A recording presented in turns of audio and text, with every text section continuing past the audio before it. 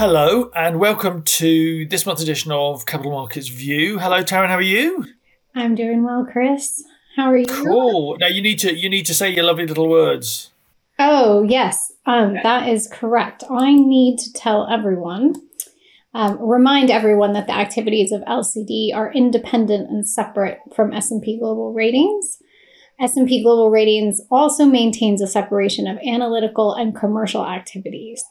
And as was recently announced, LCD will soon be divested from S&P Global. Right. Thank you very much. Okay, so let's go dive straight into the first slide, which is annual European leveraged loan volume. And I mean, okay, so we're only kind of mid-February. And so the little squidgy red bar charts for year-to-date 2021 versus 2022. 2022 is slightly up on 2021. However, we know there are lots of things happening in the background.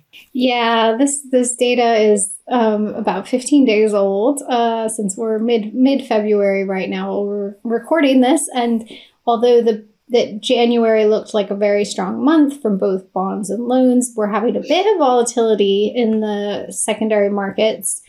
First, the bond market was hit, and in recent days, we've had a lot more volatility on the loan side as well. So, so that is impacting things in the market. So although we did have a very strong start to the year, things are a bit more uncertain as we're recording this. And, we did see the Morrisons, the deal that was being syndicated, they placed the entire 1.2 billion sterling junior secured tranche with the Canadian Pension Plan Investment Board. Okay. So that was quite interesting. Yeah, that's positive though. One investor willing to buy the whole junior tranche. Yeah, I think we did right, though, that was pointing to a bit of nervousness about syndicating a bond deal. But yes, I mean, it is pretty spectacular to place that all with one investor. Yeah, you know what? I used to do a bit of syndicate, and if somebody came along to me and gave me the right price, I think I'd bite their arm off in whatever circumstances. So, but I get what you mean about perhaps because theoretically speaking, if you went to wider syndication, it should have an effect on the price, I guess. But I mean, yeah, what we've got interest rates going up, inflation going up, and the geopolitical situation in the background. So layer those all together, and it's not so easy. Okay, let's pop to the next slide, which is CLO volumes, which again, it's only mid-February, and we've only got a little bit below last year. However, I have to say, the engagements that we're picking up are pretty good. Mm-hmm. They're rolling in. It was quite quiet the first sort of week or so in January, but things still, as we're speaking in mid-February, still seem to be pretty good, actually. We're still getting mandates flying in left, right, and centre. Well, yeah, I mean, there are lots of warehouses still out there. I mean, the estimate has been about 70. So I think everyone was really surprised by the fact that we didn't see any deals at all in January. And it's the first time that's ever happened since 2013 that we had such a quiet start to the year. So, and I think our next slide talks about price. Okay, yeah, sure. Okay, so next slide is AAA CLO spreads versus term loan B spreads. Now, I mean, as you and I were preparing for this, I had a look at CLO World, and AAA spreads are pretty good. They're in the low 90s, and that's pretty good. Now, but I think you're going to tell me a different story about term loan B spreads, because this reflects what we've been saying for a long time. This is a 3-month lag. Pricing has been coming down, but it's changing again. Yeah, so just going back to the CLO pricing, I did want to make the point that that we had 5 deals that had AAAs priced at 92 basis points. So that is the tightest since June 2021. Yep. So that is good news from the CLO pricing side. Now, we've been talking for months and months about, why isn't pricing coming down for term loan Bs? We've had a lot of demand coming from CLO funds.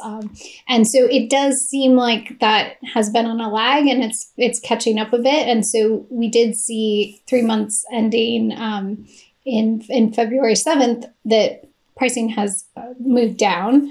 So spreads have gone down.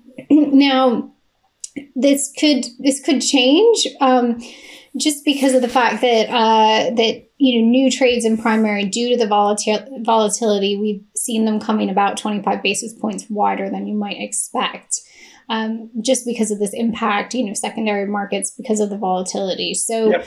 So I don't know where we'll be at the end of February, but we have finally seen the impact of that demand for assets in the loan market. It's really difficult to tell because as you and I speak, the geopolitical situation in the Ukraine hasn't played itself out. It could go sideways and we sit as we are. It could deteriorate or it can improve, and it's very difficult to predict what will happen to the market. And equally, the markets themselves could carry on nervously as they are now, or take it in its stride and move forward as they did with COVID, or so you've got deterioration, you've got moving sideways, or you've got taking it in its stride and carrying on. And it's quite difficult to tell, and particularly if they impose comprehensive sanctions, it would be that might spook markets. Although I'm not sure how big trade flows are between, the EU, Britain, the US, and Russia, but that's a different issue, I guess. And we do tend to see that the syndicated loan market is a bit more insulated than some of the other traded markets, financial markets, and. If we look at the next slide and we look at monthly returns by asset class, this is January, and we compare European loans with U.S. loans, high yield bonds, European high yield bonds, and European equities. And you can see here that the high yield bond market got hit in January, whereas loans did not. We had the 22nd consecutive month of positive returns in January for European loans based on our LE index, European Leveraged Loan Index. So, however, we are negative now for the month of February, so things have changed. So we're at a negative 0.4% return. To mid-February as we record. As we record, that's correct. And that's excluding currency, by the way. But that has brought us into negative territory for year to date. So we will see what things look like at the end of February. Yeah. Right. I mean, this graph on its own. I mean, look at this: high yield bonds down, up, down, showing volatility. Mm-hmm. Equities down, up, up, up. But actually, recently equities down. Loans a little bit up, but you said they've changed. And actually, after 2008, I teach a course at the LMA, and I often talk about how actually, despite the dreadful things that have happened over the pandemic, the 2008 crash had a bigger effect on the market. And actually, even the loan market seized up at points, mm-hmm. which it never used to do.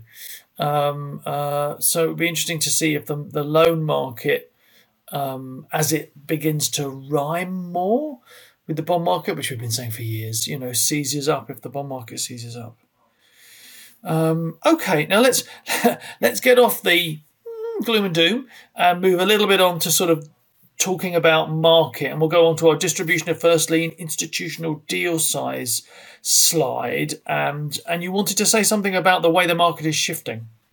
Yeah, so I just wanted to alert our viewers to the fact that we have been producing data based on our direct lending mid-market statistics, deals that we track, and we publish this data once a quarter now. There's a bit of a lag, so we published it in early February. But this is one of the charts from the story that Francesca wrote while we published the data, and it's just it's just really interesting to see the change in dynamic of the European syndicated market and how we've gone from having a very high percentage of deals that were less than 250 million in size to a very low percentage now. I like this chart because you can see it so well. It's just one of the trends that shows that this direct lending mid-market financing space is taking some share from the broadly syndicated market. And also that in that article, we talk about how deals are just getting bigger generally in the European leverage finance market at the same time. It is a bigger market. It's grown so much. So there is more, bigger pie for everyone to share as well. And the next slide. Well, hang on. So you're right that article was really good. Clear dark blue line going down, which is the small deals, mid-sized deals going up clearly, and then the big deals clearly going up as well. Cool. Yeah. No, I mean, everybody's noticed the impact of direct lending. It's fascinating. Next slide, which is deals by purpose, and this is a pretty rosy picture. Big chunk of acquisition-related stuff happening, which everyone's happy with. Yeah, and just this is quarterly data, so it's going to be a little bit volatile, and it's hard to kind of pull out any hugely broad trends with this. But I just wanted to show our viewers kind of a sample of the type of data that we are tracking in this market. So we are tracking the deals by deal type, by sponsored versus non-sponsored, and they can read more about that in the every quarter now. And also, you know what? It's changed because there is this geopolitical uncertainty. But, as we've been talking about how pricing has been coming down, the fact that the little red bars are bigger in Q3 and Q4 clearly is people taking advantage of what was a downward pricing trend. Mm-hmm. And as you say, goodness only knows what's going to happen in the next few weeks. So it'll be really interesting to see what the Q1 bar chart pops out like. And interesting to see if the kind of acquisition-related activity slows right down as a result of the sort of general geopolitical situation. Lovely. Okay, thank you. That's our last slide. So thank you very much. As ever, an absolute pleasure. Thank you. As ever, your room looks lovely, and I still have a radiator behind me, but I promise it will be gone by the time we record in March. My plumber is coming. He's lovely, and he's finally given me a date. So, thank you. Say that again, Taryn? I said it's hard at the moment to find anybody to come to your house to do anything. Oh, yeah, you're not kidding. You're not kidding. Right, so if anybody has any questions, as ever, feel free to contact me or Taryn. Thank you.